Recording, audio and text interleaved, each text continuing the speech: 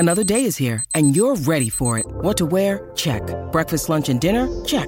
Planning for what's next and how to save for it? That's where Bank of America can help. For your financial to-dos, Bank of America has experts ready to help get you closer to your goals. Get started at one of our local financial centers or 24/7 in our mobile banking app.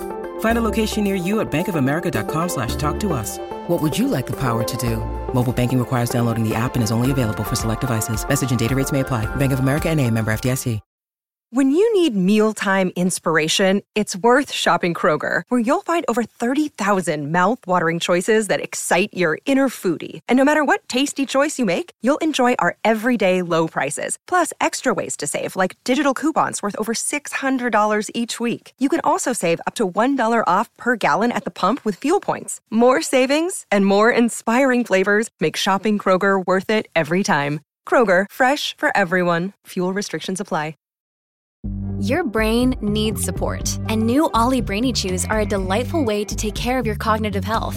Made with scientifically backed ingredients like Thai ginger, L-theanine, and caffeine, Brainy Chews support healthy brain function and help you find your focus, stay chill, or get energized. Be kind to your mind and get these nootropic chews at ollie.com. That's OLLY.com. These statements have not been evaluated by the Food and Drug Administration. This product is not intended to diagnose, treat, cure, or prevent any disease. Welcome to the New Books Network. Welcome to another rebroadcast from the RTB archives.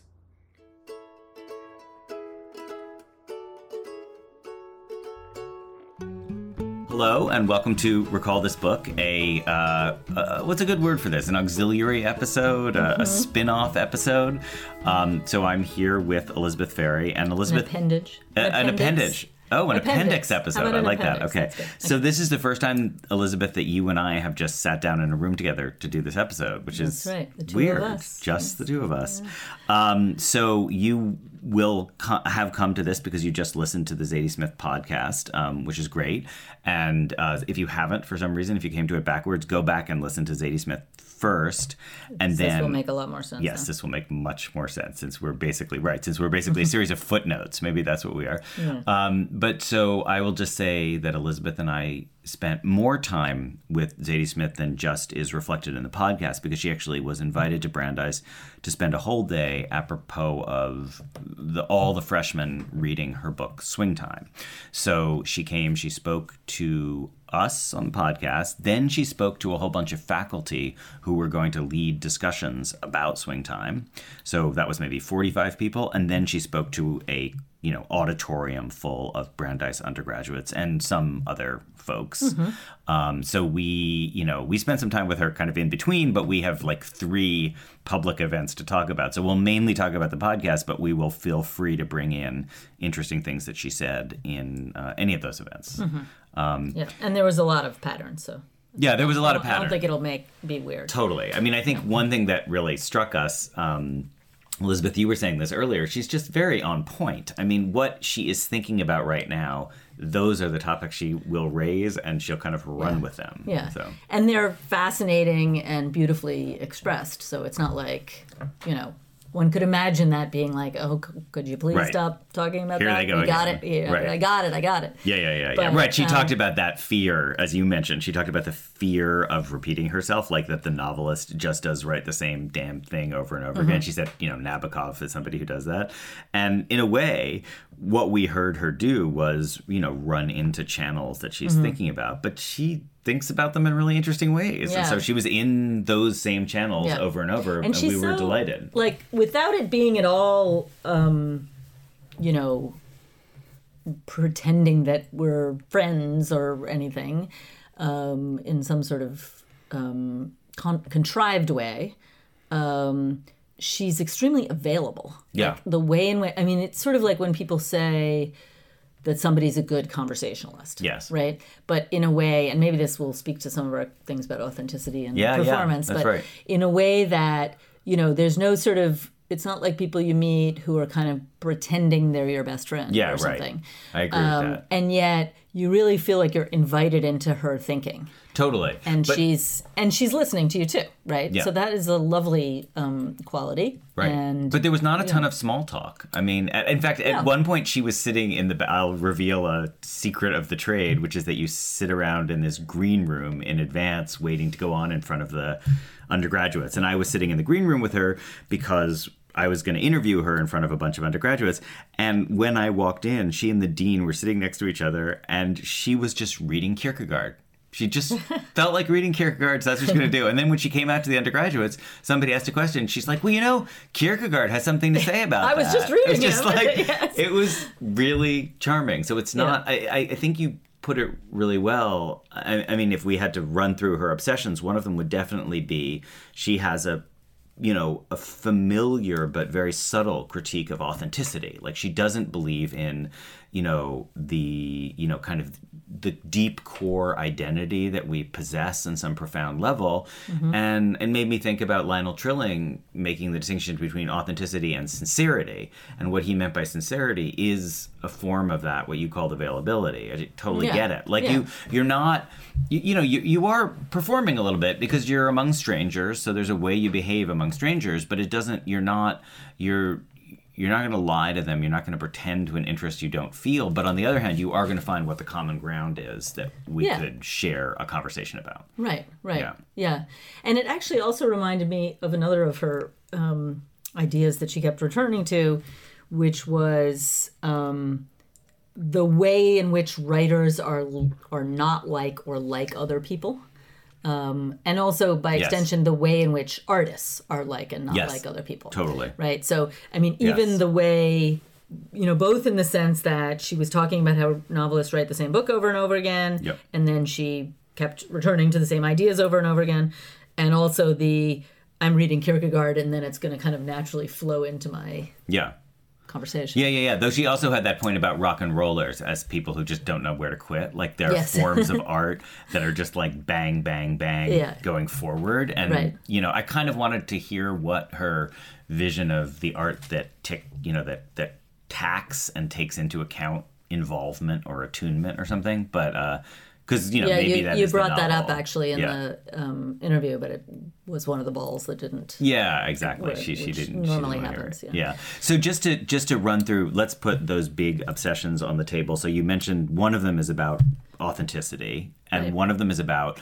the way that artists are performers, especially novelists are performers, but then we're all performers in our everyday life as well. So that's a version of the critique of authenticity that I think is quite subtle and distinctive. Yes. And also the at one point she says in the interview with you about sort of, I believe that humans are sacred. And so in that sense, I believe in a soul, but I don't believe there's some core, a soul in the sense of this core you can get down to that never, changes, right? Yeah. I mean, of course, I'm always trying to get people to plug Hannah Arendt, and I feel like Zadie Smith did do that. Speaking of people who have obsessions. Yeah, exactly. But in this case, she went one better than that because she phrased in her own way, and she said this is in her mind something that seems to me a very Arendtian problem, which is, that figuring out who someone is not like saying what they are, but it's also not as simple as just like finding that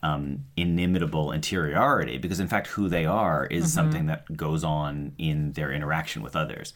And I gotta say, she didn't talk that much about her own fiction because she clearly doesn't like going back, but that is what I love about her fiction. Like, you see people coming out in their interaction with others that you don't, that their sides of them are revealed that they don't know.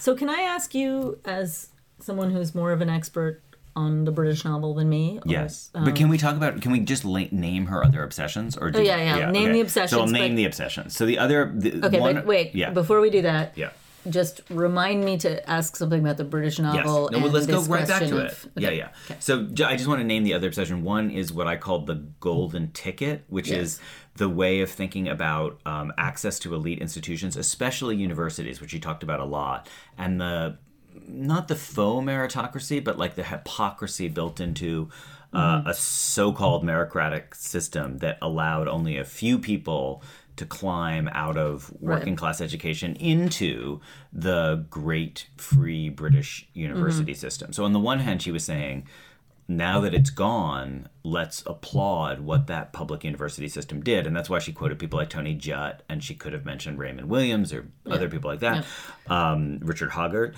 for the way that it was a class-crossing mechanism. So let's... At least for a few. For a few. But then let's also not forget the bogusness of that, because it allowed people, and she explicitly included herself, that people who did get that ticket to Cambridge to somehow feel special and not understand that letting in 2 out of 2,000 was part of the game. And then I guess the final preoccupation that she had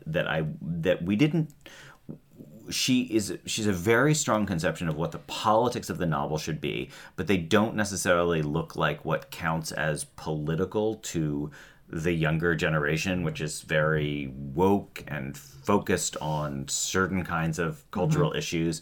And in fact, she was a little bit sharp with the undergraduate questioners who wanted her to sort of talk through identity categories. Right. And so I liked the way in which she didn't want to cede the political ground. She wanted to say, no, there's another way to think about politics that doesn't require you to go through identity categories. That's right. Yeah. So, and she actually brought it up in your interview, too, when she talked about sort of her affinity with Olive Kitteridge, right? Olive Kitteridge, absolutely. Said, I have nothing, ostensibly I have nothing in common with an old white lady from Maine. Yeah. But it broke my heart that she wouldn't take the bait on Willa Cather there, by the way. I know. I was really bummed. You wanted her to give a PSA for Willa Cather. That was the public service announcement I wanted. Yeah, that's true. But anyhow, and this sort of idea of, and she's kind of interestingly located it in visibility, right? Like it's nothing that the affinity is nothing that you could see necessarily.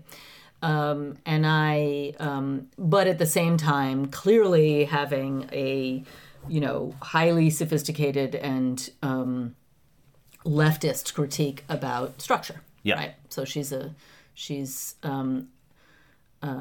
that came out in her discussion of education. It came out in her discussion of, there was a really interesting moment with the faculty when somebody said, in talking about swing time, we've all had that experience of somebody that you grow up with who just, things don't turn out well. Yeah. And Smith said, well, for a lot of Black people, it is... that's like a whole neighborhood or a whole country, right? It's not just one person. Right. And I thought that was a really, a really strong basis from which to make politics. I totally agree. And just to say more about that, I thought she's disavowing, and especially towards the undergraduates, she disavowed in quite straightforward terms the notion that you would have an automatic affinity or identity with people. But she also, definitely was not at all shy about referring to herself as a Black writer or talking about like the experience of being a Black Briton. And like I've read articles where she talks about like, the way in which if there's a kind of a vulnerability or a wound in the society in Britain, it's like young Black men that are going to bear the brunt of it. So it's not like she denies that those things, especially on a statistical level, or that there are commonalities, right? Yeah, right. That's true. And that those commonalities have specific historical reasons. And in a way, to go back to the golden ticket point, she said something really that I found incredibly poignant, which is she talked about getting to Cambridge. And okay, so I already mentioned, she's a sort of 2 in 2,000 figure, leaving her own school and getting to Cambridge, and then discovering that there are these schools where like 3 out of 4 people are going to end up at Oxford and Cambridge. And she talked about how hard it is to fall out of the upper middle class. Yeah, which, by the way, I think about all the time with people like Boris Johnson. Like, there's certain people who are just born with the assurance that whatever they do, they're going to be cushioned. Yeah. And most of the Tory party are like that, but boy, does Boris Johnson have it in spades. I was listening to the coverage of Woodstock, because it was the 50th anniversary of Woodstock, and it was like... They didn't have a permit until like a month beforehand. Yeah. And then they didn't build a fence because they only had time to build either a stage or a fence. Uh-huh. And then they ran out of food, so the army brought them food. Uh-huh. And then, all of these things happen, and it's like, Jesus Christ, like white privilege is like we're just completely, flame out, and yet somehow this will become this iconic historical event that everybody totally remembers this. Yeah. Because, it's okay if you don't provide for any food because the army will come and give you food. Yeah. And by the way, for people who haven't read Doris Lessing's The Fifth Child, I completely commend what she said about Doris Lessing, about how the fifth child works, as a great way of thinking about that, because that is one of those perfect, privileged childhoods that's being described, and this is perfect, shiny, happy couple. And then what it takes to destroy it is like a fifth child who's like literally satanic. Like that, that can break the family. But basically nothing else could. And, Elizabeth, you and I mean, we don't need to get totally self-referential, but we're both children of academics, and we grew up in a situation where, my kids go to the same school that you went to, and there's an understanding that we're part of that world where it's not like you can't fall and easy through. And there's just not that many holes in that floor. Yeah. And Zadie Smith's point was like, well, one of the reasons there's not that many holes in that floor is that there's not that many holes in the ceiling for where I came from. That's really well put. What I was going to ask you was what we said a few minutes ago about these sort of two ways of being, like the rock star, charge forward, I'm constantly self-actualized. Yes. And then, which is also President Trump in her account. Which like is also people President who just Trump think in her being account. my best self is somehow an achievement. Right. Yeah. And means not just an achievement, but like a full realization of the self. Totally, like right. That's how the self should be. Yeah. And then there's the other mode, which is this kind of relational, the self emerges through through interaction. And involvement was the word I tried to throw out to her, though she didn't really bite exactly, but yeah. No, but you just were saying that, and I agree that comes out really clearly in her prose, right? That there's this sort of way in which her characters are kind of constantly emergent through their relationships. Yeah.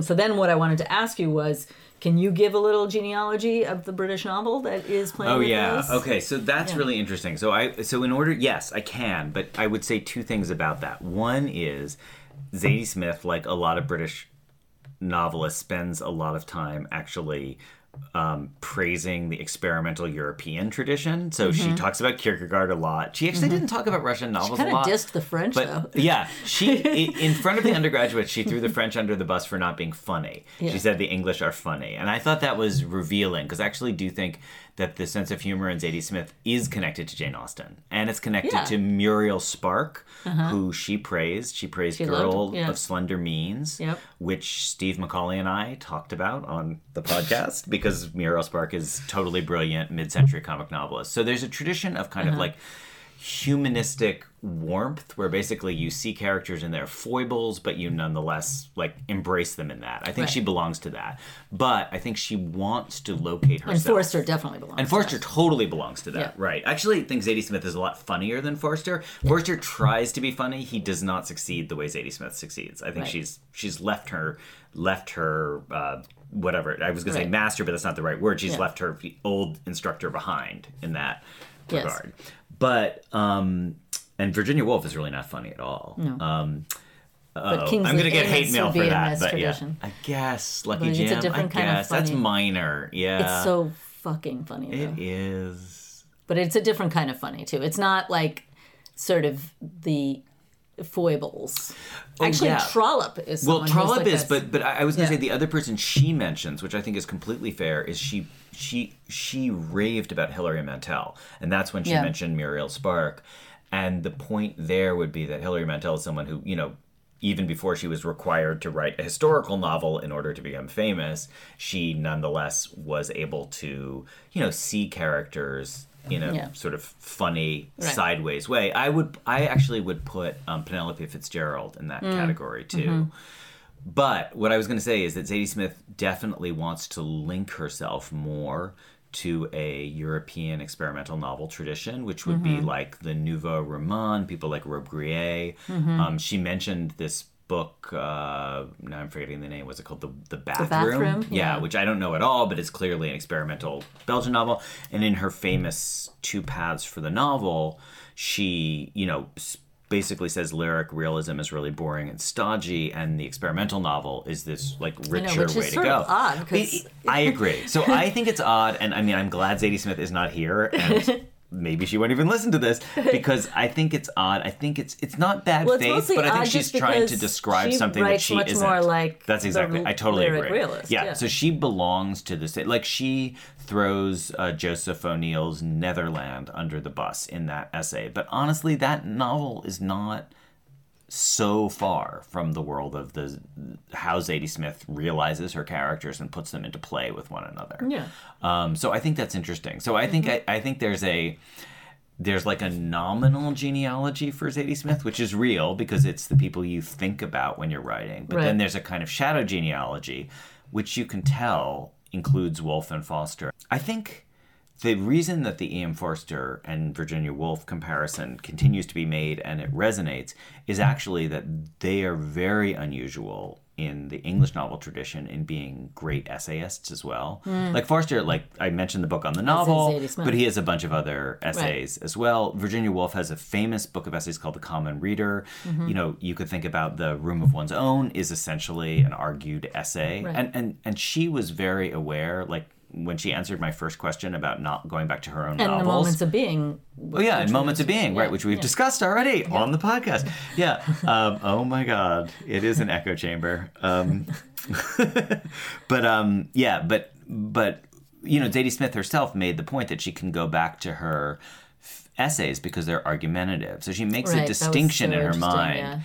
And which I completely get. I mean, as somebody who is only capable of writing the argumentative stuff and not the fictional stuff, I like that a novelist also thinks of those two things as two different, two different Well, realms. and a novel that tries to make an argument in that kind of way is usually not a very good novel. Actually, and I think that comes back to something, Elizabeth, you said before, but let's like unpack it a bit more, which is that so Zadie Smith is acute in that she sees what is the problems that people have, but to say that she's generous also means that she is she will never cancel anyone. So, like, do you want to talk about that response to a student? Well, I mean, it had to do with this this character, Amy, who's in Swing Time. And she's Madonna, isn't she? She's Madonna. Yeah. So, you know, global do-gooder, doesn't really think too much about what she's doing when she's doing good. But, and sort of constantly having a circle around her who are sort of her friends. Yes. And whose job it is to be her friends and to cater to her. Yes, various, paid friends. Yes. Yes. Poorly paid friends. Yeah. Right. And it's, you know, it's kind of buffoonish. It's kind of caricatured, not in a bad way. I think it's good. But an undergraduate asked a question about it, and she sort of, Zadie Smith kind of asserted her philosophy towards her kind of humanism. Yeah. And fictional humanism, by the way. But yeah.